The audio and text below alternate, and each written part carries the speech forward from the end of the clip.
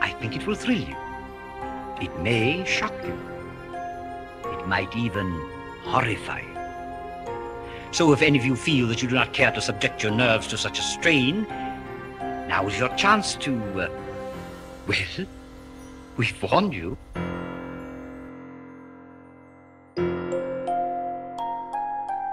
Hey guys, and welcome to the latest edition of Real Horror Show. I'm Mark Sheridan, writer director of Chromewood, and today we've got a very, very special guest who is Sarah Cleary. Hiya, Sarah. Hey, how are you? Sarah, I was going to introduce you. Actually, first I should reference the fact that our co-hosts are actually missing in action today. Conor McMahon is apparently making a film, and Conor Dowling could be dead. We don't know, but we've heard he's probably fine. And Ali is stuck in work with some kind of a crazy emergency, so I hope it's okay, Ali.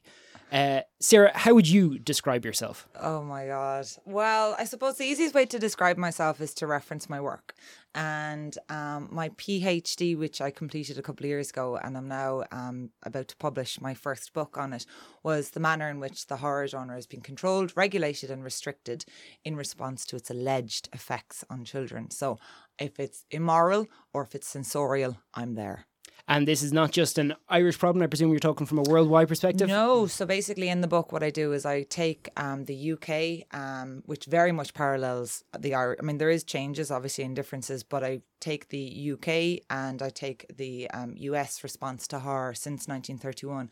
But I kind of pasted in by going all the way back to Matthew Lewis's The Monk, which was in 1798. Wow. Yeah. So, and I look at the way in which we have seen horror as this kind of very nefarious beast which creeps in through our kids' windows and corrupts them. And as long as we can kind of control this beast, we can control our children, we can control the things that they do. It's really interesting to me on that kind of side of things. Obviously, both of us are very involved in the world of horror, and I kind of forget sometimes how so many people still have this sense of stigmatism or genuine, like they look at you different when you say that you love horror films. Absolutely. But I mean, listen, this year we had the Momo Challenge. Yes. You know what I mean? And I followed our listeners, in case they don't know what this is. Yeah, so this was all over the tabloids recently. I think it kind of peaked in February of 2019. And basically there was this very, very strange story kind of originated from somewhere in Russia, somewhere, or Argentina maybe. We're not quite too sure. Nice and exotic. Absolutely. Where this image was kind of would infect children's mobile phone devices, infect their computer games, and basically play games with them and ultimately tell them to go kill themselves. And apparently it was reported in somewhere exotic that a couple of children had actually killed themselves.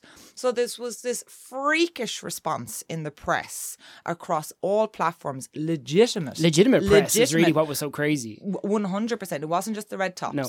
No. Where we had this, this is dangerous for your children. Do not let your children near this. And then we had all this kind of talking heads coming in and saying, well, this is what's going to happen if your children experience this. From day one, I called bull on it. And I just said, this is nonsense. And if you just even like a 5-second Google search on this, you will find out that it was absolutely rubbished. It was nonsense. It did not exist. It was a hoax. What's really crazy to me about that is, firstly, how quickly it was adopted as a terrifying story. I saw images of what Momo supposedly looked like. Yeah. And the fact that they were pretty sure that people had been damaged by it, or telling every parent to run home and talk to their children and assure them, please don't kill yourself tonight over Absolutely. And what happened here is that you had authoritarian figures telling parents to be afraid. Yes. And then what happens then is the children then look at the parents who are their authoritarian figures and they're getting freaked out. So I kind of think it's interesting. It's like, have you ever been on an airplane? I've heard of them. Yeah, one or twice, right? And, a friend of mine was on an airplane about 6 months ago, and it was really, really, really turbulent. And the gas masks fell out. People were freaking, praying, everything. It was a proper Father Ted job, right? And they were looking at it, and my friend just kept her eyes fixed on the air hostess. And she said to herself, once she starts freaking out, I'm jumping. That's exactly what I do. Right? And the air hostess was annoyed, frustrated, but calm. Okay? And then she said to herself, we're going to be okay. We're going to be okay. And that's what kids do. They look at their parents and say, well, is that scary, Mom? No, okay, I'm going to get on with my life. But what's happening is that we have all these millions of child experts. It's one of the most lucrative fields of the 21st century is child parenting. And they're telling us to be afraid all the time. You're damaging your children. You're damaging your children by doing this. You're damaging your children by doing that. Listen, we got through the 80s. We're grand, allegedly. Okay? But and that wasn't as enforced then. But it's just ridiculous the way in which this is fear-mongering. Hence why the book that I'm actually publishing is called The Myth of Harm. And so obviously I presume you're touching on it's not just the horror genre, like video games, anything else that's always been targeted, like rock music, metal music, you know. Yeah, exactly. Like pop culture, but I specifically hone in on horror because I think horror has always been the low-hanging fruit. I'm always amazed at how quickly people go back to it to blame things. Like for you, when you're studying stuff from a morality point of view, do you see connections between how people reacted to horror, say back in the days, Top Browning's Freaks and stuff like that coming out, calling all the controversy, to your kind of 70s, I Spit on Your Grave, to say Saw with kind of around the Iraq War type time? Are people reacting differently, or is it the exact same story peddled every time? It's the exact same story peddled every time. History is cyclical. It's not linear. And we are just ingrained with this idea that history is linear, that we're getting more aggressive, that we're getting more violent, that our popular culture is getting more and more violent. It's not. You know, news break, it's not. We are getting less violent as a society. We are reading and publishing and watching more violence. There's a big difference about that. So that's the clear delineation between watching and committing are two very different things. Absolutely. And would you say then, because for me, especially in movies, and we'll touch more on horror in a bit, but just even in general with movies, I think one of the strange things is because horror films at least portray the negative aspects of violence, while actually a lot of more modern, say, blockbusters are these safe, incredibly violent films where you can hit someone in the head with a hammer without any repercussions. Yes, and they tell us that it's okay to do this, whereas in the horror film, there's always repercussions from it. You know, there's always repercussions. But I think specifically why I'm in love with horror, and I don't think I'd be alone in saying this, is that horror is simply the messenger. Horror is the mirror that we look in. But as in all things, we kill the messenger and not absorb the message. So that's simply what horror is doing. Horror is just telling us, guys, there's a really nasty side to life here, but we're going to explore it in a really safe space, which is the world of fiction and film. Hence why we flock to it, because we want to seek out, but we don't want to do it in an uncomfortable space. But absolutely sure it's been done since Little Red Riding Hood and all those fairy tales we were told as a kid. Absolutely. And I think one of the masters of that, I mean, there's many masters of it, but one of the masters of that is Stephen King. Yes. And Stephen King, what he's always done is he's always kind of peddled a capital HR with a lowercase HR. So if you take something like Salem's Lot, right? And it's like, we've got the capital HR with the vampires, and you know, I'm referencing the book here specifically, and we've got Hooby in the window and he's all molted and pussy and disgusting, and he opens his eyes and it's like, whoa, and the vampires are floating and it's all very scary, but we know vampires don't exist. Allegedly. We know vampires don't exist, so we're safe in this fantastical land.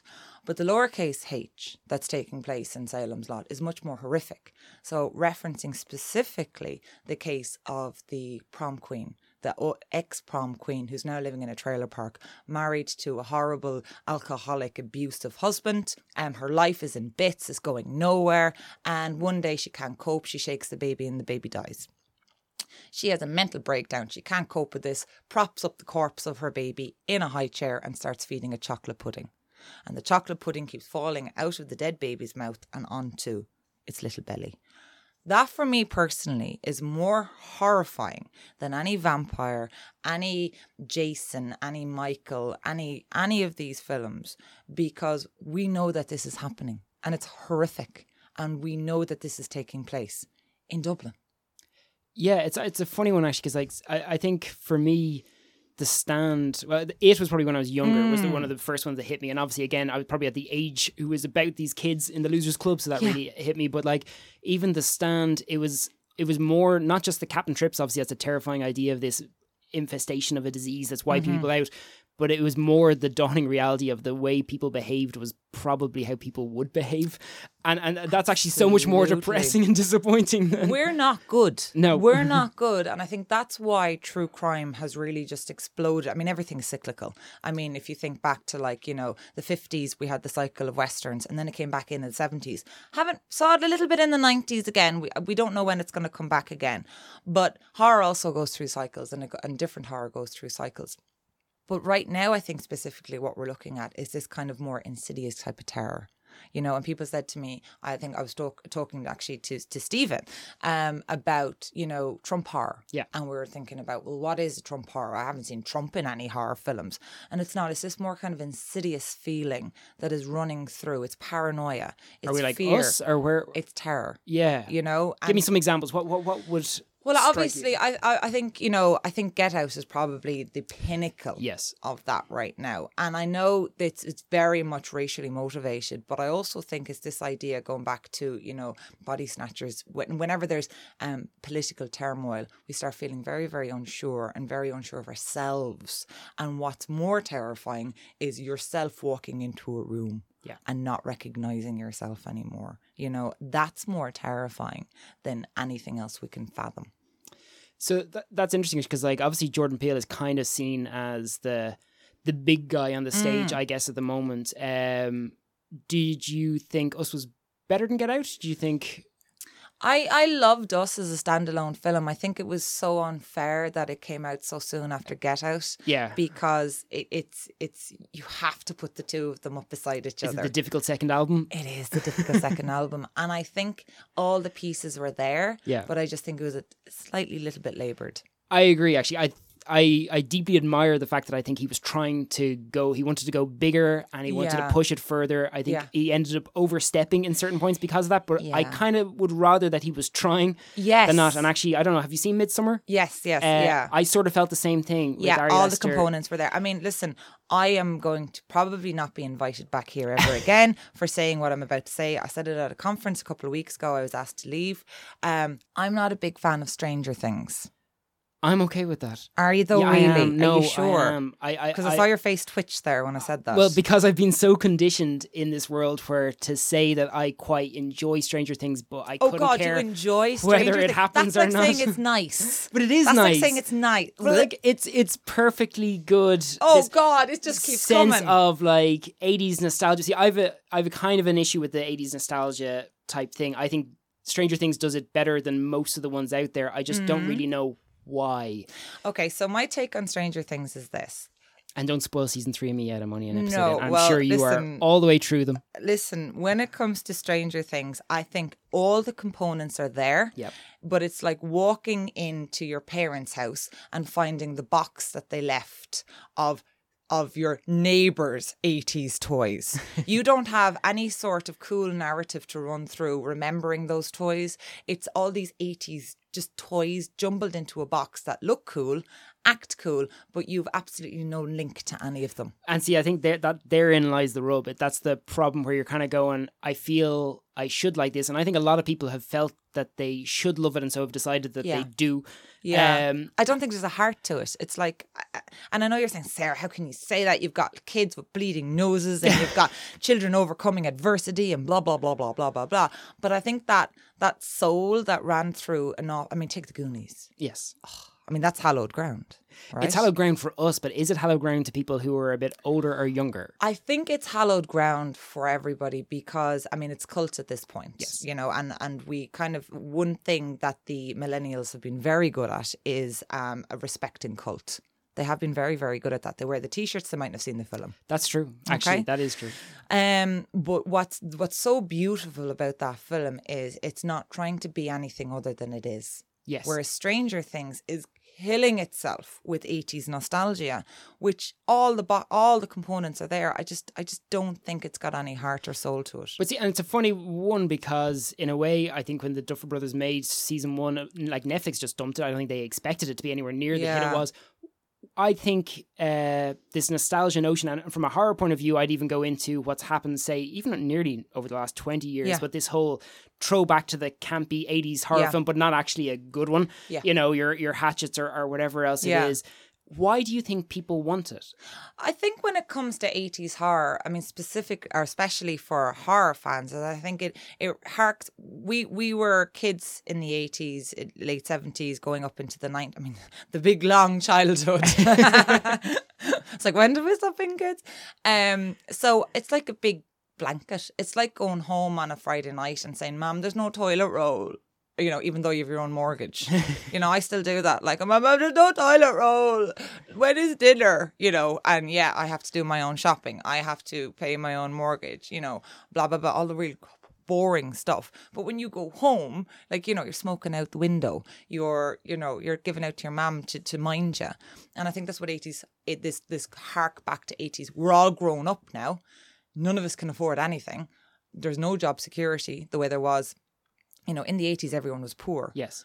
Now in 2019, some people are poor, some people are rich. There was this lovely democratic approach to kind of poverty in the 80s. And now it's like people who are staying in the arts are just broke. Yes. You know, and people who are in the arts typically veer towards horror. And we're just this big comfort blanket around us. But yeah, so is it our way of trying to protect ourselves? 100%. Yeah. It's like a buffer.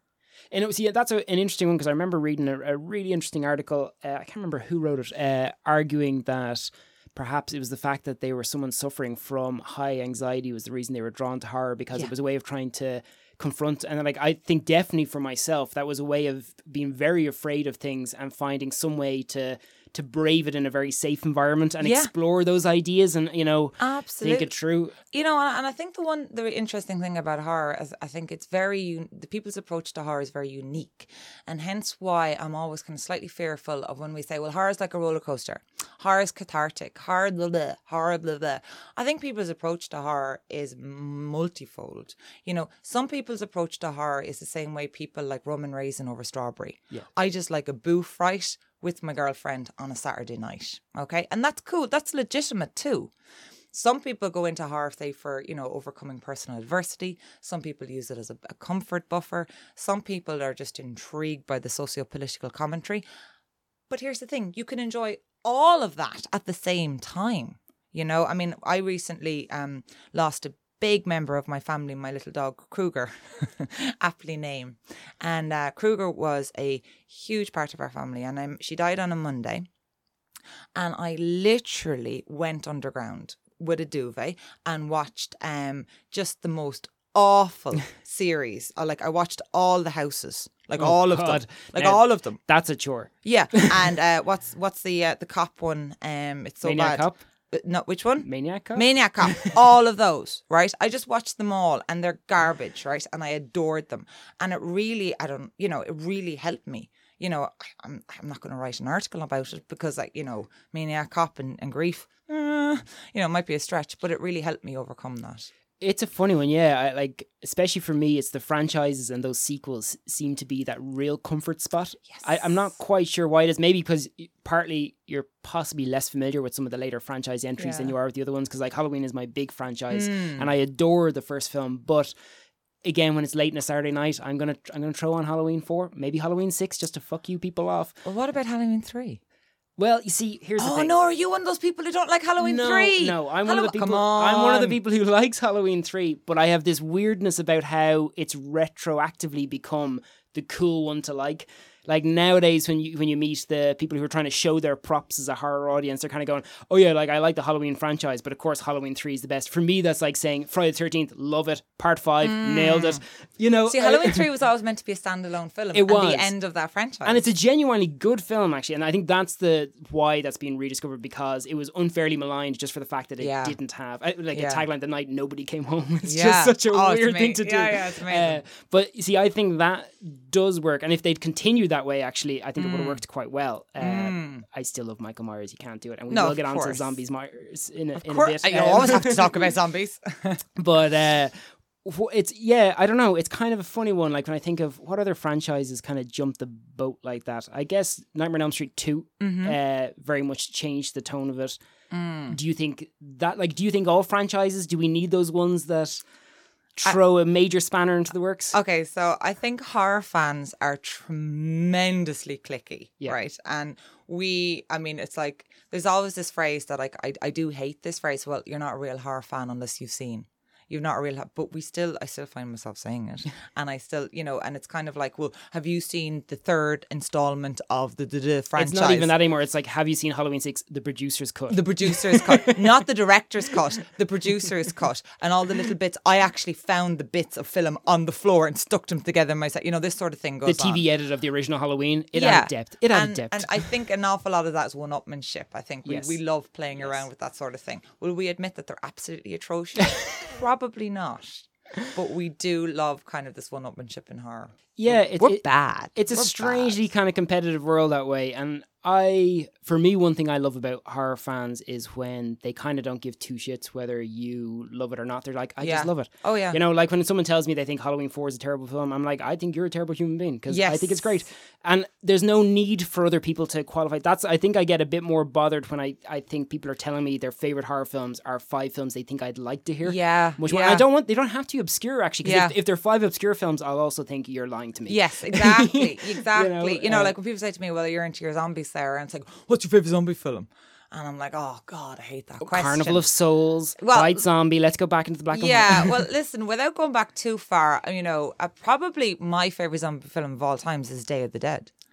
Of the 3, Day of the Dead? Yeah, it is, because I think it's the most nihilistic of all the 3. The first one is, it's just a standalone in and of itself. It's a perfect film. Yeah. It's a piece of art.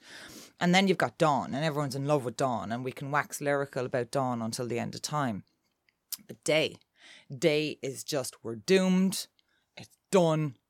What happens after the apocalypse? And it's just fascinating. I actually agree, because I didn't realize for years after, because I'd loved all the Romero, the first 3 particularly, zombie films, and I didn't realize that there was such disregard for Day of the Dead until later, and I was quite shocked by that. Now that seems to again have come around. Again, I think it's just people at a certain age were just disappointed because they were expecting, I don't know what they were expecting. The buffoonery. The buffoonery isn't there. That's, look, we got Goblin, and just that beautiful song is so cool.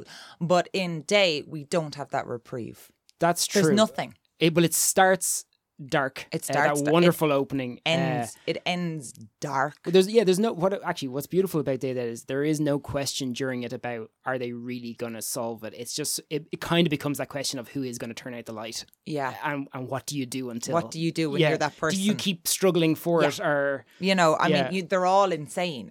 They're all having these weird dreams. You have PTSD running through it. You have, that beautiful scene with all the hands reaching out to grab her. Yeah. It's a marvelous. It's for me personally, it's the top one in the trio. So Quadro. Well, see, does it go all the way up to Survival of the Dead? Or Diary of the Dead, and we don't know. The problem actually, because for me, when I saw Land of the Dead in the cinema, I was initially a little bit disappointed, but I've come around to quite liking what it is. And then Diary I struggle with, and then Survival I really struggle with. I like Diary. Really? And it stands up to rewatch. Give it a rewatch. And I think it's what I like what it does is that it, especially say, for example, in the context of Love Island. Watch Diary of the Dead in the context of Love Island, right? Because what we have now is we've now hit peak saturation point in reality TV, right? The Kardashians. We thought we'd reached it years ago, but apparently not. No, it keeps on coming. So you watch something like Love Island and now they're all killing themselves. And there's a really dark theme now running through Fame, which we knew was always there. Right back to the Hollywood golden age was always there. But now we're seeing it in the tabloids.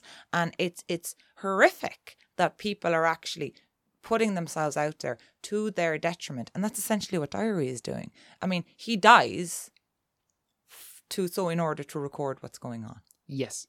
Okay, and I think that's what people are doing now with social media fame. And I think that was around 2005 or so. Yeah. That was actually, that's that funny thing where things turn out to be a little bit more before their time than people thought. I know people have said the same thing about Scream 4 for Wes Craven, just even the idea of social media becoming whether the film is great or not, but the concept actually saw it coming. Yeah, absolutely. And that's one of the reasons why when I was asked, one of my favourite films was Pontypool. Yes. And Pontypool was really hitting those notes. And that was a decade ago, 2008. God, it is 10 years. I know, it's scary. If you haven't seen Pontypool, can I just say, find it. It is, it was one of those films that just caught me off guard. it kind of creeped me and chilled me. Like the very base story of it, and you're better off not knowing too much going in, but it is just a radio disc jockey guy. He's in the station. I'm pretty sure the whole thing is in that station. It's all said in that sound booth. And not unlike what we're in right now. No, and there's just this wonderful notion of language being a way to actually potentially transfer evil or disease or something that's wrong.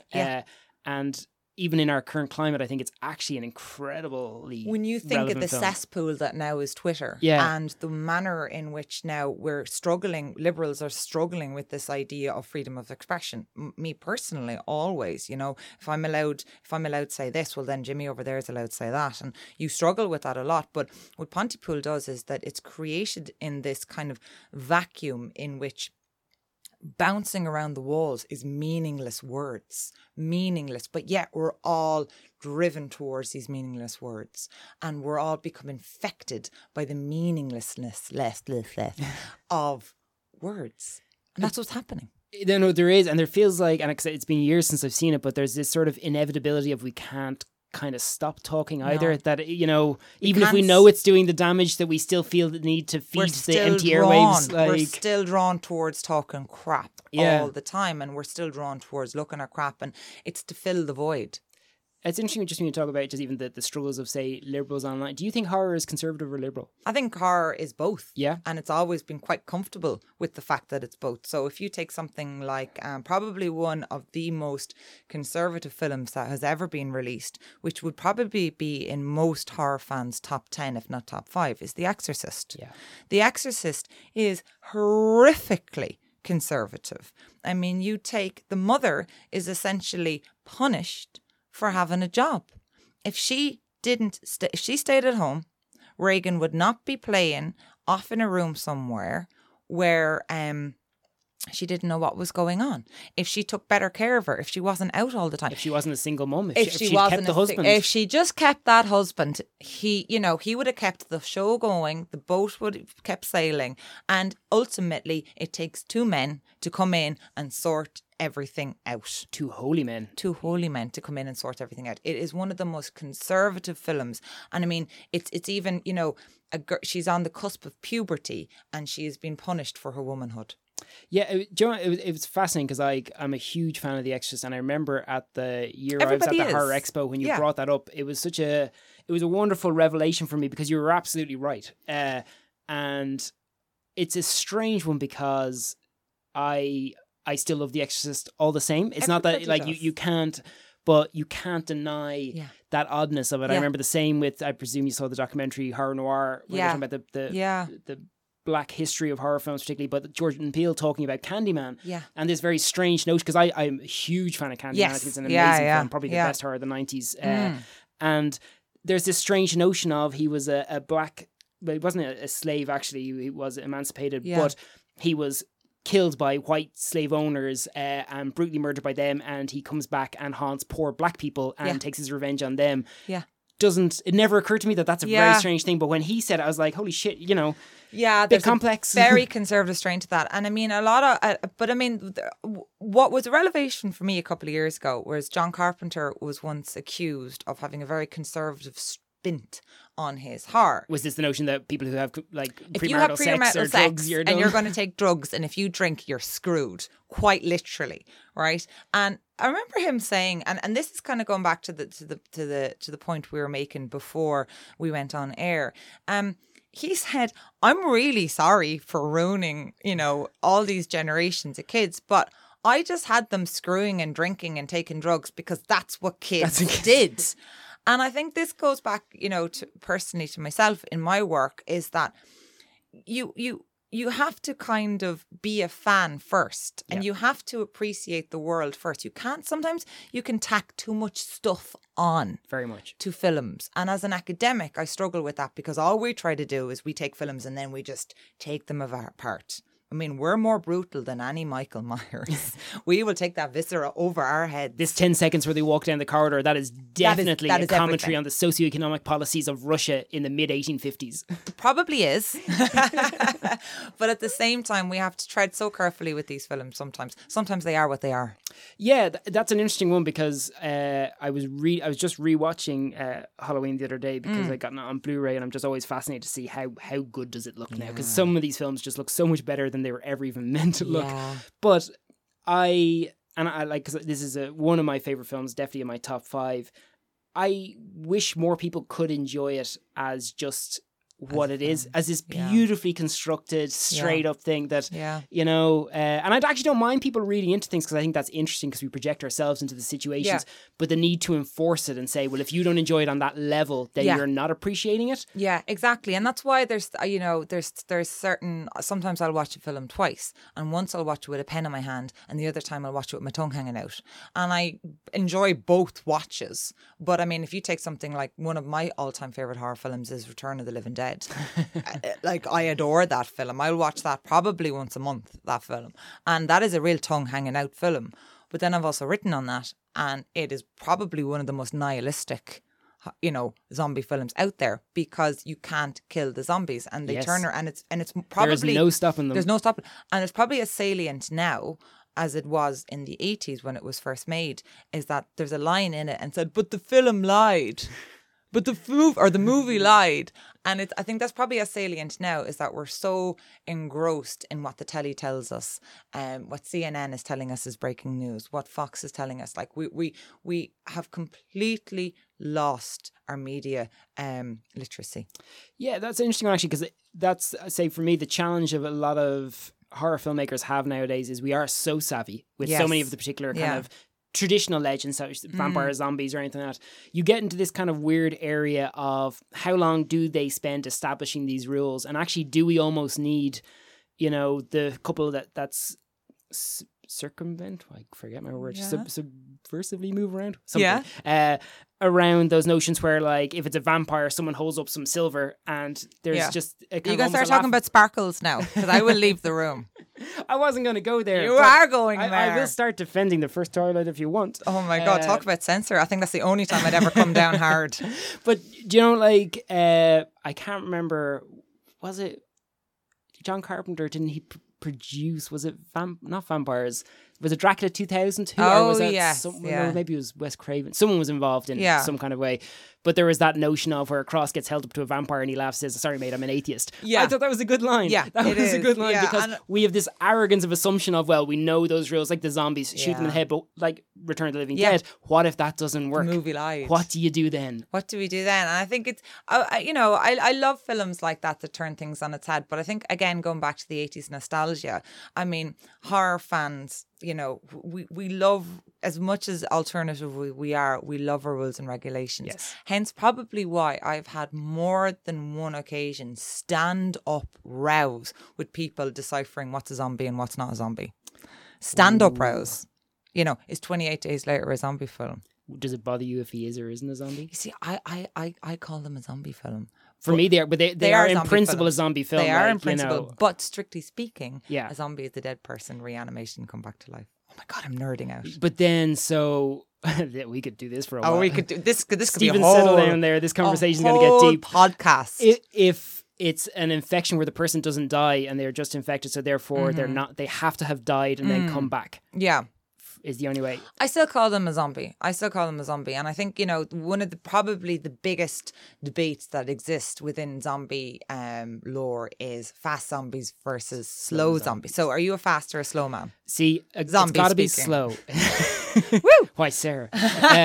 No, it's a funny one actually, because I'm a huge fan of 28 Days Later, and that intensity that really brought new life into the genre, which I enjoyed. Yeah. But it's the creeping dread of no matter how much you outwalk these creatures, that they're still. So even at night, in the dark, they're slowly shuffling towards you, and that eventually you're going to have to slow down and they'll catch up. That's what gets me. That's what gives me chills. The relentlessness of it all. It's the inevitability of it. It's like, it's death. You can try and outrun it, but it will get you eventually. So, you know, you can tire yourself out. It doesn't really matter. It doesn't care. There's no emotions or feelings on the zombies point. They will just keep on coming. And I'm a slow girl now as well, I have to admit, because I think probably again, 100% agreeing with what you just said. But the added dimension for me is just the absolute devastation of looking at somebody in the face who doesn't recognize you anymore. Yes. And people will unfortunately have to go through that if a parent gets Alzheimer's, Absolutely. or if a friend gets Alzheimer's, or if you've lost a friend to addiction, Yeah. or severe depression, and that person just does not recognize or is acting in a way that you don't recognize anymore. That's horror. You're right. And see, the lack of emotion and connection is what makes things scary, and particularly when it's someone you're close to. I think that is, and pretty much all the great zombie films have those moments of revelation, whether it's Johnny coming through the window in Night of the Living Dead, or all the way through all the Romero ones, particularly. It's, for me as well, with zombie films, it's the moments where, and I think Night of the Living Dead almost did it the best, it's this quiet stillness where we just observe them eating, but there's just, again, no connection. Daughter. It's just, daughter, but even the guys outside, there's no angry ravaging. No. They're just slowly... They're just mindless. Yeah. And that's what Dawn of the Dead made it so chilling and stuff as well. It was this idea of, fuck, there's just nothing to them. And actually, that's a lot more upsetting than something that has conviction trying to hurt you. Because you can fight that. Yeah. That's an ideology or whatever like that. Yeah. There's something kind of comforting almost about speed. There's agency there. Yes. And it's like, well, if we can destroy agency, then we can destroy the zombie. Whereas what do you do with just mindless, relentless onslaught of just this wave? What do you do with that? It's funny because I'm trying to remember back. I don't know if Vincent Price's Last Man on Earth touched on it, but I know that I Am Legend's story had it. It's actually what bothered whatever the main character's name is in his house most was it was his next door neighbor at night calling his name out. And it's not just that the whole world is fucked. It's just this one person who is just calling your name over and over again. And there is the horror. There is that, I don't know, this violation, which seems so much more disturbing than, horrific violence. It's that like that, and it's gone out of my head now, the Arnold Schwarzenegger horror zombie. Maggie. I love that. It's a good film. I'm a big Arnie fan. I loved it. Yeah, I thought he did a good job. I thought he tried. I think he patronising son of a bitch. I loved that film because what that film really, really, first of all, Arnie can do no wrong, and second of all, it was just this. It's very much similar to a book by S.G. Brown, Breathers. I haven't read that. It came out at the exact same time as Isaac Marion's the Blood. What was it called? The romantic zombie film that came out a couple of years ago. Warm Bodies. Oh, yes. Yeah. So it came out at the exact same time, and one got blah and one got blah. Yeah. And in Breathers, basically the zombies come back, but they're second-class citizens, and people are afraid to know them. People are afraid to talk to them. So they become this kind of, subhuman subclass. And I think the Irish film The Cured, I think they did an amazing job with this idea of the second-class citizenship of zombies. And, purists may argue, but I love sentient zombies. I love them because, and Romero touched upon that from the start. Yeah, he was working, he did that from the start. He was always working towards that. This is nothing new, this idea of sentient zombies. So this idea that they can retain something but still want to eat you, they can retain a portion of who they were, but it's almost like drug addiction. They or depression.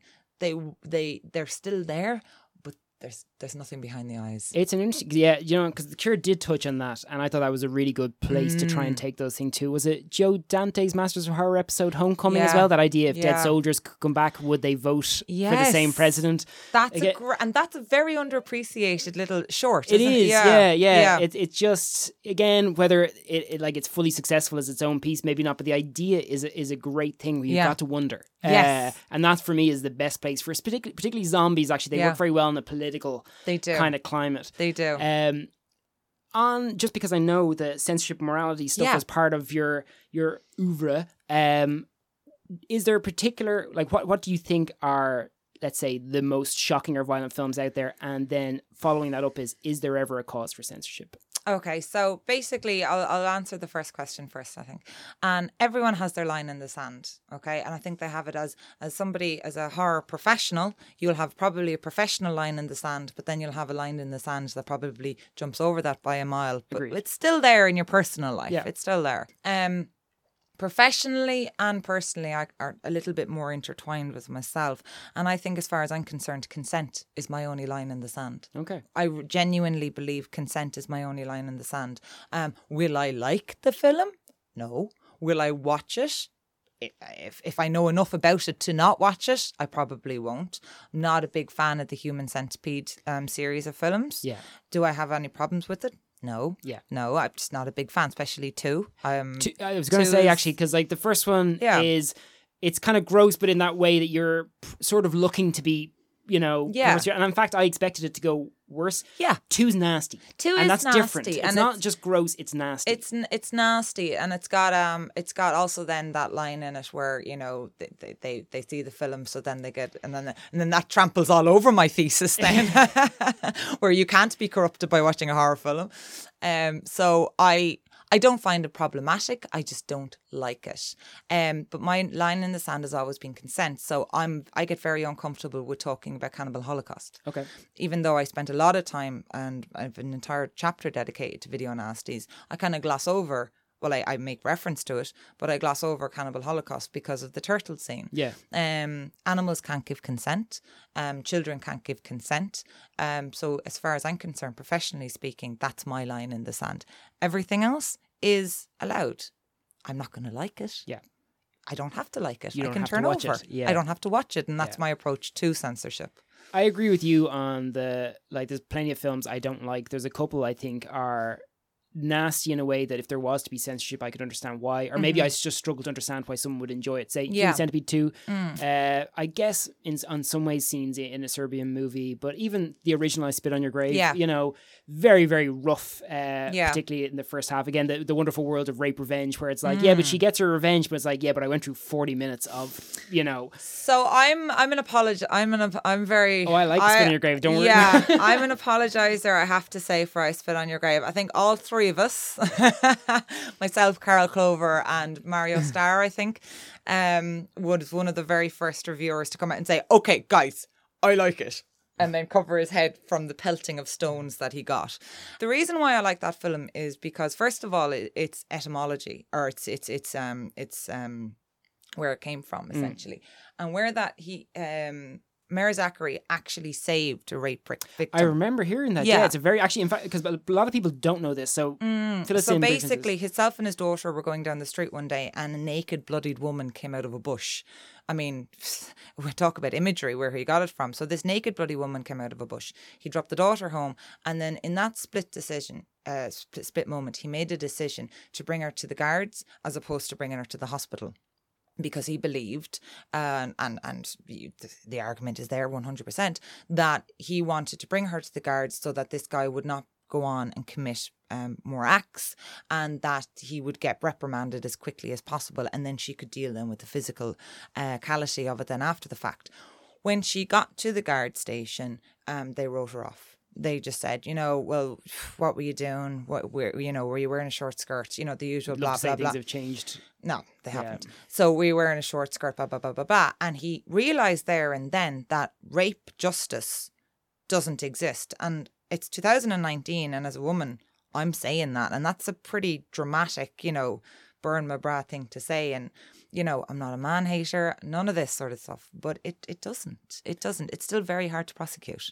It hasn't changed at all, and actually, people they pay lip service to these notions, but actually, it's ignorant to just say, well, because I said I don't agree with it, therefore the world is fine. Absolutely. No. So what I absolutely love about I Spit on Your Grave is that the one tool that she's essentially quote unquote victimized for, which is her sexuality, you know, because we have all these long protracted scenes of her being, you know, legs and the short, well, she's not wearing a short skirt, but the legs are there. Yes. And obviously even the poster is undeniable, you know, her backside, right? Her sexuality is there. But and many more, I think, make the argument is that her sexuality is weaponized in I Spit on Your Grave. She chooses to weaponize it back against the people. She weaponizes her sexuality, and it's through her sexuality that she defeats the men. So instead of her sexuality being a negative thing, that, you know, oh, that short skirt, that knickers, that's going to get you, she goes, well, you know what? You don't mess with a woman's sexuality, because that's what's going to happen. Do you know what was interesting to me on that, actually? Because, yeah, I have this strange relationship with I Spit in Your Grave as well. It was, I think the first time I saw it is the IFI, God knows how many years ago, did this wonderful censorship. You know, it's still banned in Ireland on DVD. Is it? Yeah. Because they showed, it was part of the, so it was censorship. So they showed the uncut versions of Todd Browning's Freaks, I Spit in Your Grave, and I can't remember what the third one was, but it was Twilight.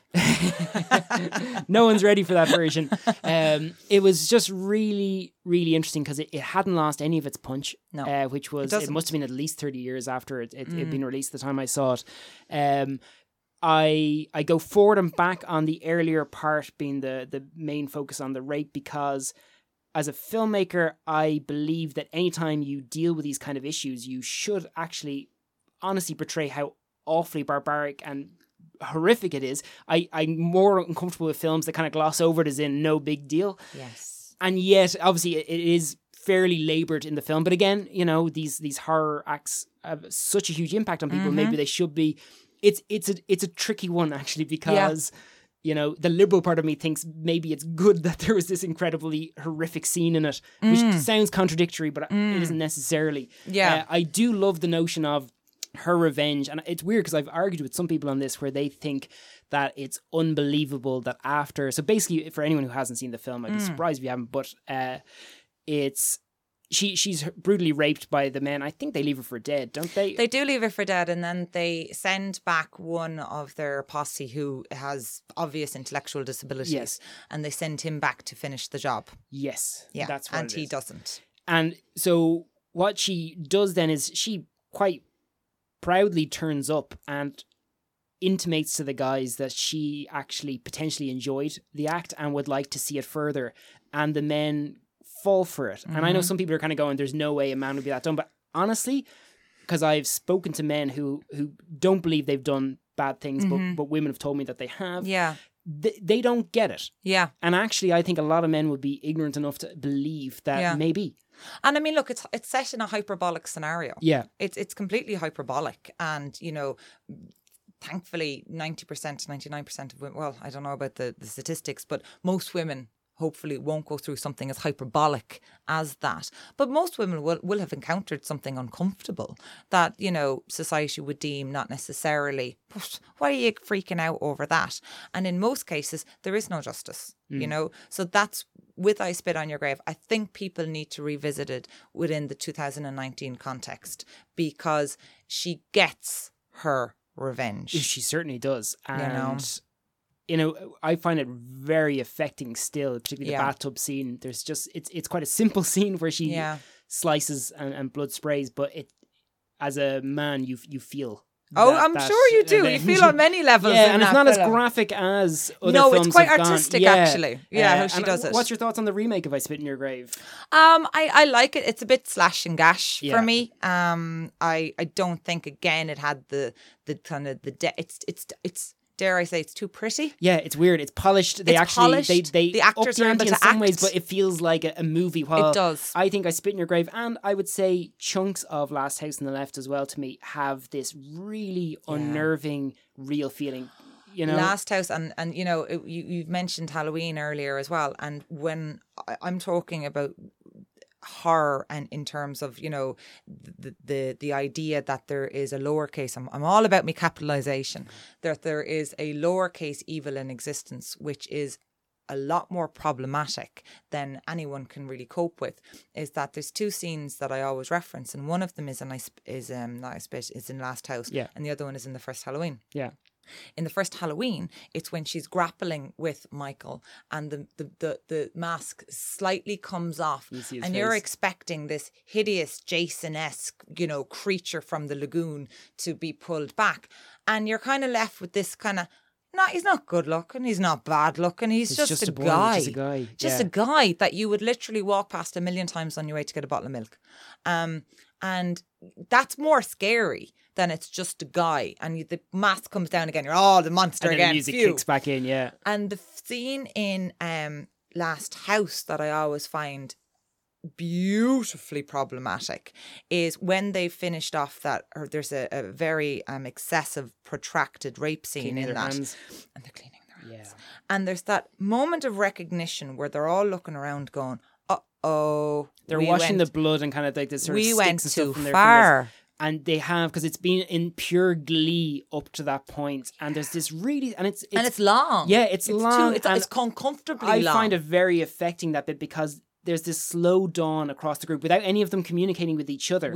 What they've done goofed here, and their faces just change, and there is a moment where humanity returns and they realize how appalling they are, and then it switches on and they carry we're off. not comfortable with that as a society. No. We don't like to see humanity in the monster. And that's why I think, horror has always been blamed so much. And especially horror fans have been maligned as these kind of weird creatures that, he did that because he was into horror. He wore black. He's a monster. Well, we're really, really uncomfortable with the idea that bad people can do good things and good people can do very, very bad things. Yes. We're not able to kind of sort that out in our heads quite yet. Yeah, people aren't okay with dealing with that. No. And do you know what I want to do? We love monsters. Yes. And I guess it's a tough thing, because in some ways people are sort of touching on it now, whether it's their reboot worlds or reimagining, where they kind of want to explain the monster, but that's different. What I want, and it's something I've worked on in a couple of scripts, but I've never actually put it to screen yet, is the notion of an evil spirit or creature can do good, but that doesn't mean at the end that it is now a good. Yeah. It is still equally as evil. It just, for that particular scenario, it was appropriate for them to, Absolutely. And horror, I think, has always tried to push this idea that the monster isn't necessarily evil. Yes. That the monster, and I think that comes back all the way to Frankenstein. And the famous lake scene. Yes. Because the flower, the girl. The flower. And I actually have that image as a still over my bed in my house. It's probably for me one of the most important scenes in horror history. Explain the scene for people who haven't seen this. So basically, this film was this one scene was actually only restored in the 60s, I think, 30 years after the fact it was restored. So basically, when Frankenstein, James Whale's Frankenstein was created, he made the film, and there's a scene in it where the monster, having been castigated by everybody, having been released to the world, is found a friend in Little Maria. And Little Maria says, 5, 6, you're cute as a button, little thing. Stumbles across, and they're playing daisies, and they're making daisies, and they're playing with daisies, and they're making daisy boats. And she's the first person, I think, to show him kindness. Any sort of kindness. Yeah. So what they're doing is they're plucking the heads off the daisies and they're throwing them into the lake. And Frankenstein's monster, then seeing how much fun that this is, he picks up Little Maria, not knowing the consequences of throwing a child into the lake will result in her drowning. And they came back when the scene was made, and they came back and said, no child is going to die on our screen. We can't have that. So what they did was they edited rather clunkily. And most censors aren't film critics. Agreed. Remember that, guys, because that's the big no here. What they did very clunkily was they took out that scene. So what you have is Frankenstein's monster look at her almost lecherously because it's out of context. And then it shoots to a scene where Little Maria's limp, dead body is being held by her father with a lynch mob behind. And the connotation here is even more nefarious and insidious because she's got her stockings down. They're down, yeah. And that's always coded as sexual assault when we see the stockings down. So on a subconscious level, a sexual assault has taken place. On a conscious level, the monster is evil.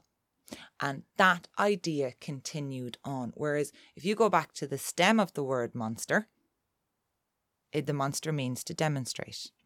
Okay. That's the stem of the so when you say when someone says you're very demonstrative. Yeah. So that's like blah, flaking around the place and showing hands and let me show you over here, and that's a demonstrative person. So that's the stem of that word. So the monster is there to demonstrate, not to be, but to demonstrate the evils around them. It's funny as well, though, because like that accidental shall we say, the censorship creating this other kind of nefarious assumption about the monster is so true in so many ways for any kind of these notions of evil or not, where because we block out any sense of that humanity, we create an image of them actually being much more evil than they even were. You know, it's because that scene always haunts me. And De Palma's Carrie just sit in me on that emotional level of I go into the prom scene of Carrie understanding her and actually wanting her to, but every it time doesn't justify it. I don't want her to do it. No, I'm like, no, she's not going to do it. But it doesn't justify her behavior. But the reaction in me is fuck him. Oh yeah, and I think that's what's interesting, because it challenges you on that, because I will admit that is not a good thing to murder everyone in the room, because a lot of those people did nothing to her, and yet the emotion I completely understand. I think De Palma handles that just amazingly, particularly because in Carrie,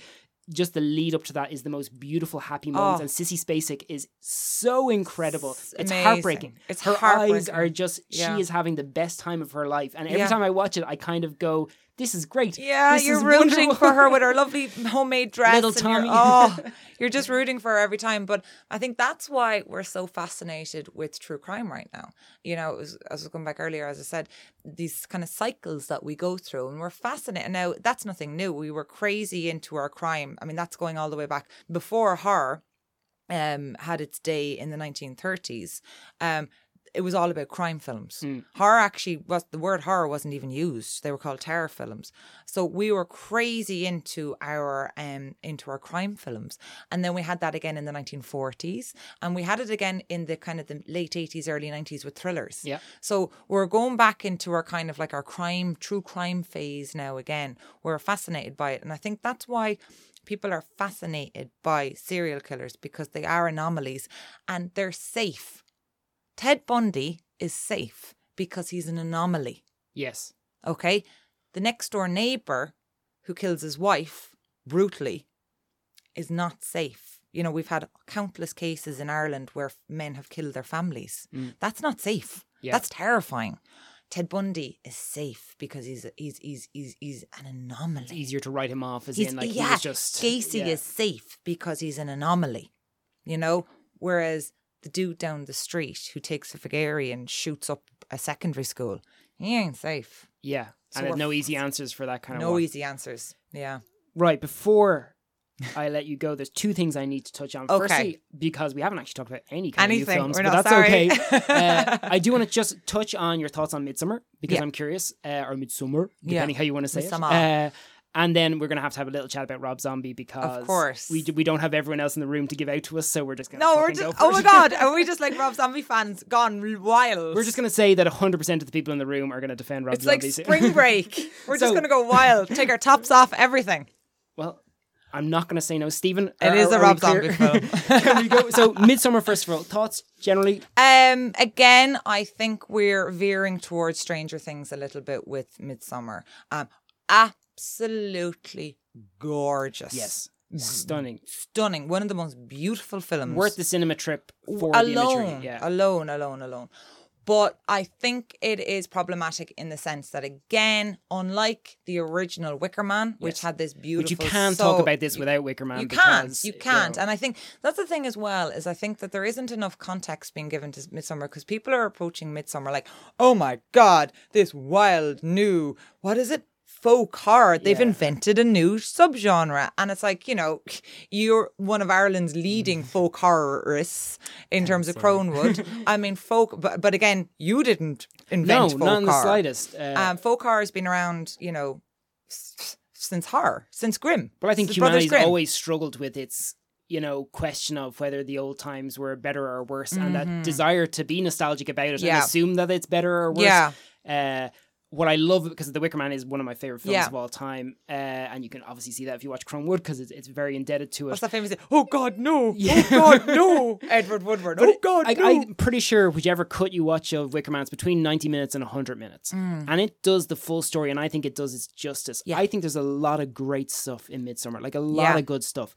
2.5 hours. It's a bit of a bum burner. I honestly think I could cut 50 minutes out of that and you wouldn't lose any of the impact of the film. In fact, I think it would be stronger. It would be a stronger film. It's a big bum burner. And I am the most awkward person to sit behind as well in the cinema because I have a floating piece of coccyx in my backside. So after about an hour, I start squirming in the seats. Non-stop, non-stop. I have to sit at the back sometimes or else I'm just like, quiet down. So I found it to be a bit of a bum squirmer as well. And just the heart wasn't there for me. For me with Midsommar, they're actually very similar to Hereditary in certain ways. There's bits where I wasn't sure whether it was trying to be horrific or absurdist, and I wasn't sure if he wanted me to be amused or horrified or maybe both at certain moments. So a little bit kind of in the way in which Salò deals with, is this horrific or is this lampoon or is this burlesque? You know, I felt a little bit like that. It felt very similar to yourself. Salò's a different level, though. Like that's another podcast to discuss. But again, there is burlesque moments in that. No, there is actually. Yeah, for me with Salò, if anyone hasn't seen it, Pasolini. Who died before it was released. He did. He was murdered. Murdered. Yeah. It involves severe degradation of, I guess, lower class people by upper class people. It involves people eating poop off plates and stuff like that. See, I think I got Salò into my head because I think the poster for Midsommar is very evocative of Salò. That's true, actually. I'll give you that. The scream there. I don't know, I got into my head. And I think you're on, what's her name? Florence Pugh. I thought she was very good in Midsommar. Yeah. I think the first 10 minutes are spectacular. Yeah. There's a cry of grief within the first 10 minutes that I found devastatingly effective and real. And those are the really powerful moments. I love for once to see a relationship where two people clearly shouldn't be together and they're together for the wrong reasons. That's kind of nice because we're so used to the cute, happy things and they should be like actually... Yeah, potentially well-intentioned, but also... It was, I wouldn't go so far as to say meh, but definitely lately I'm really, really slow to watch these big blockbuster films because it's kind of like that. I feel like those horror fans that go along to horror films didn't scare me. Yes. And while I loathe that expression, I don't think horror films should ever have to scare you. They don't owe you nothing. Horror films are not necessarily meant to horrify. But what I'm always afraid of is these big, gigantic films that I feel like are going to be life-changing and that, this is it. I can retire. I never need to see a horror film ever again. And I go to them and I'm like, Yeah.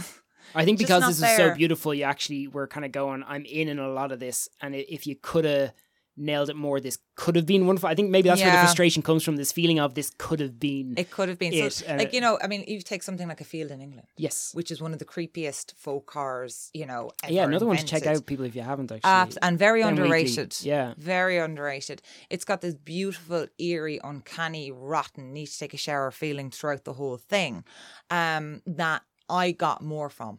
Yeah, and it's weird because I think in the shorter running time of The Wicker Man, they actually deal a lot more with, they're short pieces, but in The Wicker Man, you very clearly understand why people are acting a certain way. And even at the end, there is those moments of questioning, of realizing that if this doesn't work, where to from here? Like, where are we leading to? Yeah. Which Midsommar doesn't actually, even in its longer running time, ever get to touch on. There's no justification. Like, you can actually justify the stuff that, well, if you're that way inclined, you can justify what's going on in Wicker Man, which within Midsommar, it's just gorgeous. Yeah, it is. And you're kind of going, this is a much more beautiful version of that, but without all the impact. Absolutely. It's weird. I would still say it is worth a cinema trip. It is long, but it is one to see on the big screen. Yeah. It's beautifully designed. There's a gorgeous when they're dancing around the pole in one of the scenes like it. It's just wonderfully filmed. And it's this idea of daylight horror, which again is nothing new. But it is great to see daylight horror. You don't see it as much anymore. You don't see it as much. No, everything is boo horror, and this is very much daylight. Yes, that's definitely something we've got stuck on. I liked Hereditary. I didn't love it as much as other people possibly did. I loved Hereditary right up until the end. We had an email correspondence about this, and they just threw away the end. It was like you come for pints, Do you know what I mean? Honestly, it felt like that. Well, I would say for me, if you were a fan of that in Hereditary, or if you weren't sure, the Irish film A Dark Song actually did a much better job at landing that ending or in that direction, because I think that's quite a powerful, a much more ambiguous kind of approach and it deals with grief and loss as well in the same way Hereditary did, but in a small way. So definitely worth checking out if you haven't seen it. And actually, on that point of Irish horror, Sarah, what, like, Ireland actually has a tradition of horror more than people actually realise when it comes to movies. Yeah. What ones stand out to you? What do you like? Other than Cronewood. Other than the wonderful Cronewood. Still not available in Ireland and England, but if you live in America, you can watch it. I love The Cured. I absolutely loved it. It was a zombie film with intelligence, and it was a zombie film with heart. And I think that's very much capturing the type of horror in which I love, in which you can read on multiple levels, where you can get scared by the big monster coming to eat you, but also as well it's got this tremendous intelligence and heart to it. Because I loved what The Cured was going for. I felt it suffered a little bit just from not having the budget to allow it. Just there's the few scenes when it felt like there should be a few more zombies that didn't have it. And I know that's because I don't blame the film. That's just you can't get the money for these things. I missed it a bit. You see, as a big gigantic zombie fan, I'm never too worried by what I call fresh zombies. I mean, if you take something like that Canadian film The Battery, which was made for $6,000, film. One of the standout zombie films for me personally, and they got some pretty fresh zombies going on in that, you know what I mean? So that personally wouldn't be a denouncement on my part, you know? Yeah, no, I get it. It's funny because I'm trying to even think back for, obviously, Francis Coppola came over here and made Dementia 13 a long time ago, but whether it's our own Conor McMahon's, Brain Eater moving on to Brain Dead, and Zombie Bashers. Can I just say that, Conor, I know you're not here, but whenever I'm feeling a bit down, as a Wexford woman, I love putting on Zombie Bashers, and here it's everything. It's brilliant. That did deserve its own spin-off movie, and actually we must talk to Conor someday about I would why personally that crowdfund there was that. a script, so I will remortgage. I will do whatever it takes. We must hear, because actually, but I'm even thinking, I really liked Isolation. Did you see that? Absolutely, it was a kind of a farm horror. Again, I can't remember. I'm presuming kind of early 2000s. And there's not many farm horrors. No, and it's kind of like Alien on a farm to some extent, but it was just done really well. It was. And when you think about actually, a farm, it's an uncanny place. Yes. And especially rural Irish farms are very uncanny, because we have this whole kind of lore of the old bachelor. And I mean, what the hell is he getting up to with his sister? You know what I mean? And they're just kind of, we've always kind of been quite comfortable with the fact that there's incest and all sorts of things going on in Ireland. But we've never made that much horror about it. No, it's funny. And I think that's when Irish horror is at its best, is when it's touching on, like, we're taking these genres that we know and love from across the world, but we're putting our spin on it. In the same way I think J-horror did, where they brought the ghost story, and of course they have these traditions of these things, but we saw their spin on it. Yeah. And it was so much more interesting than all the stuff we'd seen before. Obviously The Cure uses, the... like Northern Ireland, it deals with a lot of the themes of that. The Lodgers recently touched on, and what a beautiful, again shot in Wexford, beautiful looking film. Beautiful film. And again did very well. Internationally, I'm pretty sure that's on Netflix now. If you want to check it out, it was written by David Turpin. Film that's Ireland alumni. Alumni, is that the word we use? Yeah. But I actually had a chance to see the other day, thanks to Ali from our group, a special screening of Extraordinary. Have you heard of this film? No. So Extraordinary, I think, just won Best Film at Galway, the Galway Film Fleadh. And do you know what? I just had a wonderful time. So it's a comedy horror, and so comedy before horror on it, but it is directed by Micah Hearn and Enda Lockman. And do you know what's lovely about watching, kind of say, a comedy horror? Because it's not really trying to scare you, but it's made by people who love horror films. So is it in the vein of Grabbers, or? Do you know, it's... Because I love Grabbers. I would say, for people who love Father Ted, it's this kind of humour where it's Maeve Higgins is the main actress in it. She's a stand-up comedian, and she's very, very funny. They wrote it for her in mind, but it's just, it is about someone who...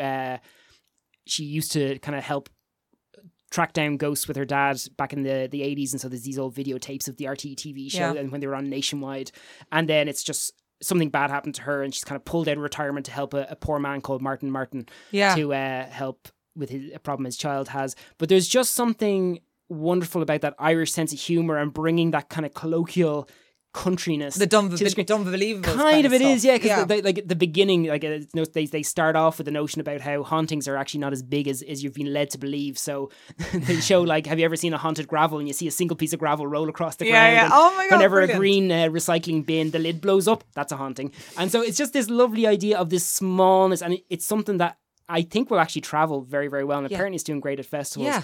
But just that Irish sense of humour, even about Yeah. that's the kind of stuff we can giggle about. Yes. Without ever, we're not playing up to any kind of cheesiness against Yeah. us. I would definitely say that. I think A Dark Song, people could argue whether it's an Irish film or not because it's a Welsh director. Yeah. Really strong Irish horror film to watch. Great horror, I found that, like, it got to me. I felt the emotion for it. I'm trying to think, what else have we got? Well, most recently I saw The Hole. Oh, Yeah. The Hole in the Ground. I The Hole in haven't the seen Ground. that yet. Loved it. Yeah. I loved its approach to Did very well at Sundance. very much so, and it very much kind of its major peaks then was obviously an exploration of depression and the manner in which, you know, this idea that there is a hole constantly there. And the ending for me personally, actually, because we were talking about earlier how so many horror films, they throw away their endings, and it's like, I call it this going for a pint mentality, whereas I think that almost the opposite with A Hole in the Ground. So much emphasis went into the ending of this film. It really, really, for me, just hit the nail on the head with that, because it doesn't necessarily summarize anything for us, and it doesn't make us necessarily feel okay with the world, which I think good horror always should leave us a little bit kind of looking over our shoulder as we leave the cinema. I couldn't agree more. Is there anything you can think of from an Irish point of view that we have not explored, whether culturally that we should have, or I loved that. What I thought was great was the famine block. But what was the Black 47? Black 47. Yes, I loved. It was like in our house we call any kind of like gun films, like, you know, John Wick or anything like that, we call them bang bang films. So anything where like people are going bang bang bang bang bang. And I thought Black 47 was like a famine bang bang film. And I loved seeing the approach to the famine, which wasn't necessarily the whole Flann O'Brien Bail booked. Yes. Aren't you're only eating spuds and we're all dying, you know. Or I loved seeing it, you know, an agency there. Isn't that the beauty of genre, that you can actually kind of talk about something without having to get to, it doesn't have to be under the hawthorn tree, you know, nothing against doing anything like that, but we don't need the Schindler's List of famine films. Yes. We can actually talk about it through. Yeah, you know, I love, and there was and it wasn't necessarily irreverent, because I know a couple of years ago there was issue with a joke made around famine or something. Do you remember that? And yes, we can laugh. There's a lot of things we can laugh at, but we're still not okay with the famine, I don't think. Neil Jordan was trying for well over a decade to make his famine film, and he was told that people weren't interested. The in appetite wasn't there, which is crazy, because when Black 47 came out, everyone seemed to be delighted that there's finally something. And I really, really loved that film. I think it should have done bigger and should have done a lot more with it. Yeah. I'd like to see more, I guess, thriller, but like, you know, psychological thriller, dark psychological thriller. More De Palma-like films. Give me a bit of, you know... Because we've got a lot of disturbing people running around Ireland right now. Yeah, I want a bit of the melodrama, but also to talk about what's going on behind, like your Twin Peaks type thing. It's what's happening next door. Yes, you know, and I think we're you know, considering we are a country of curtain twitchers, I would love to see more of that kind of what's happening next door, psychological horror. You know, something like that film, The Drugstore, where he does the photographs. 1 Hour Photo? 1 Hour Photo. I'd love to see more stuff like that. Perfect. Yeah. Okay, then let's jump in our shortest version ever of Rob Zombie, a filmography. Sarah? Yes? Rob Zombie's a good filmmaker. Oh my God, amazing. I'm unclear why this is such a controversial thing to say. Because I think I'm a Rob Zombie fan. Yes. Right, first and foremost. And I've always been in White From Zombie. White Zombie all the way through. And if you like his music, then you obviously have seen his music videos. Yes. Which I adore his music videos. And some of his lesser well-received films, the merit in them, at the very least, is that they're like big, long music videos. Yes. Do you know what I mean? Yeah, people try to criticize them for that sometimes, and I'm kind of going, I'm kind of okay but with I'm that okay sometimes. with that. So that's kind of like, you know, I'm okay with that. Now, does everything he does deserve an Oscar? No, not at all. But I am a huge advocate for Rob Zombie, because, again, what he is doing is kind of almost the opposite of what Stranger Things is doing, is that he is going back and actually using the 1970s actors. I mean, he's given a lot of work to some of, like, you know, these actors who were very much typecast as 70s horror actors. Absolutely, that anyone bar an extreme horror fan would not recognize at all. Well, a lot of Halloween's teenagers are in Rob Zombie's films, you know, and he goes back and he knows his stuff. Yes. He's researched it. He goes back and he brings soul into it and a passion into it. That films perhaps that, you know, you would say are technically better don't have that soul in them. So even the crap stuff is fun. But see, then that's what's the interesting thing, because when Thousand Corpses was only shown in Ireland once, as far as I know, at the Horathon on the big screen. And no one really knew what to expect of it, because there was all this excitement, and it was like whether the Universal were going to release it or not. And there's this wonderful poster and the greatest tagline ever where life and death is meaningless and pain is hell. You're just like, and all I remember from that first viewing I had, and it divided the audience completely, was it was just a barrage of colour and energy. It's and psychedelia. Excitement. Yeah. And, you know, of course you can say, well, of course that's more Argento and this is that or this. Yeah. There's no doubt that he owes debts to these people, but then so does Tarantino with his stuff. Yeah. I just thought A Thousand Corpses was a blast, and I didn't know what was going to happen in it. And that was the first time at that stage in a while where I'd felt like someone was taking me on a journey where I wasn't in control. Yeah. Yeah, You know? I mean, it's a homage to Texas Chainsaw Massacre, Yes. you know, and it's a love letter Yeah. to Texas Chainsaw Massacre.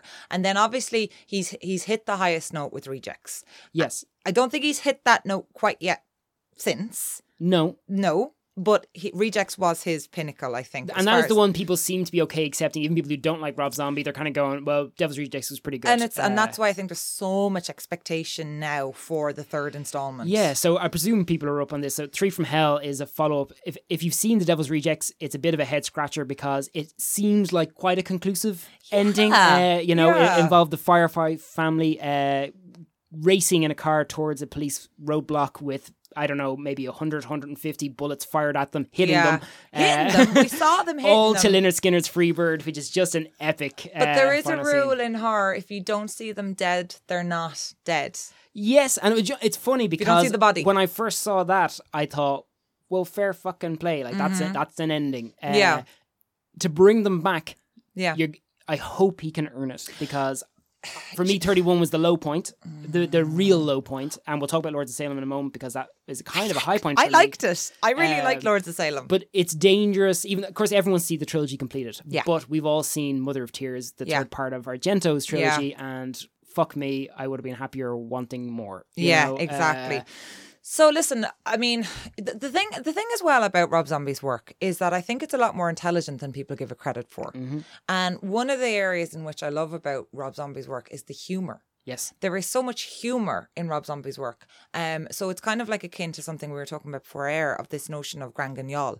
And Grand Guignol was a form of theatre during the turn of the century, specifically in France. Though one of the last troupes that I'm aware of was operating out of San Francisco called the Trill Peddlers, and they had Grand Guignol right up until I think maybe even 5 or 6 years ago.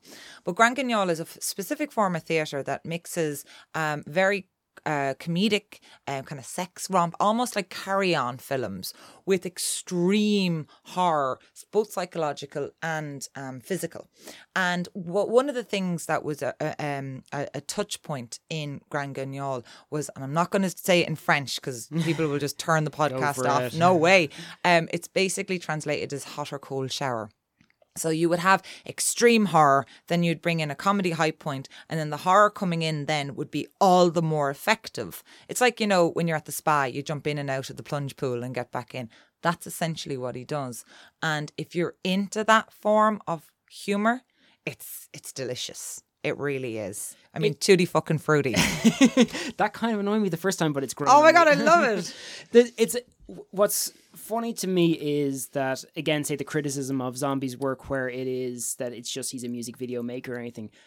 I really admire Lords of Salem, and I find myself going back to it more often than some of the other stuff. Not that it's the greatest film, and I would never kind of stand to people saying this is a masterpiece, you're all idiots. It's just, and I think it loses itself in the, again, the final movement the and stuff. thing. Yeah. Yeah.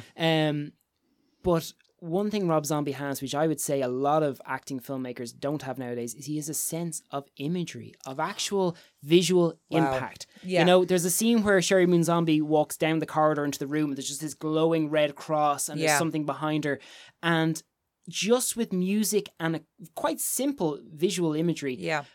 it impacts me. It grabs me. And I feel something. It reminds me even of what Lynch managed to do in some of his films. I don't know why, but I have a visceral reaction to that. You know, the colours Yes. that he uses and the way in which he saturates his colours specifically to draw out different reds and blues. And people underestimate actually the talent it takes to do that. This is not just a sake of just throw it at the screen. Like, 'cause we've all seen such terrible horror films where people do that. It's awful. Absolutely. He is an intelligent horror maker. And I think people do not give him enough credit for that because all they see is Shri Moon Zombie and tits and gore and they go for the low-hanging fruit. They go for the low-hanging fruit. And he's actually a very intelligent and I'm very excited to see what comes out with him. And very funny.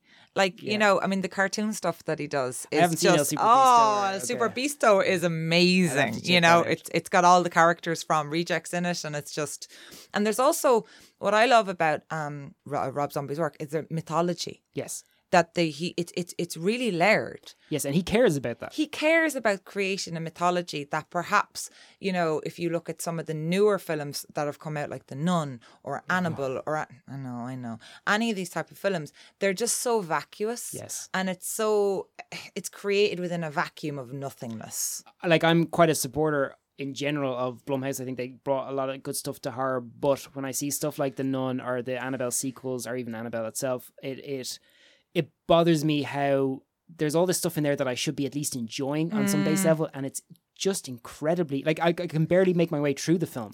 Yeah, and I'd nearly watch anything. Yeah, I actually had to turn off the last Annabelle. Yeah, and I don't do that. Before then, okay, because I will have to wrap it up because Stephen's about to throw a shoe at me. Okay.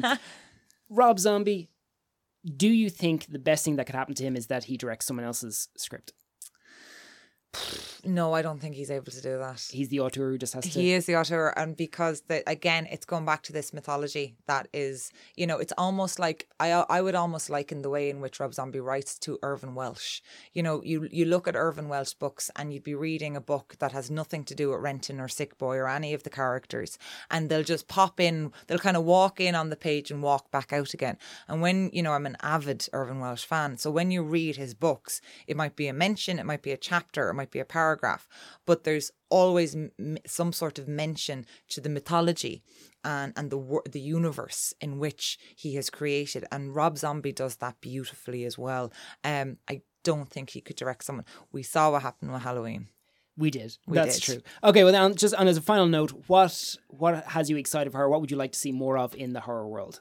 Oh my God, that's the most horrible question ever. More zombies, more. No, I'm only messing. I'm loving seeing this really interesting raft of kind of intelligent horror films that aren't necessarily masquerading as intelligent horror films. I think we need to go back to an era in which a horror film could be enjoyed by multiple people on multiple levels and be able then to take from it what we want. And we saw that specifically in the 70s and 80s. And I think we need to go back to that because a lot of the big blockbusters at the moment are just, they're nothing, you know. I want to see a time in which people are queuing up to go see The Exorcist again, you know. I couldn't say it better myself. Sarah, thank you so much for coming in today. Thank you so much. Thank you.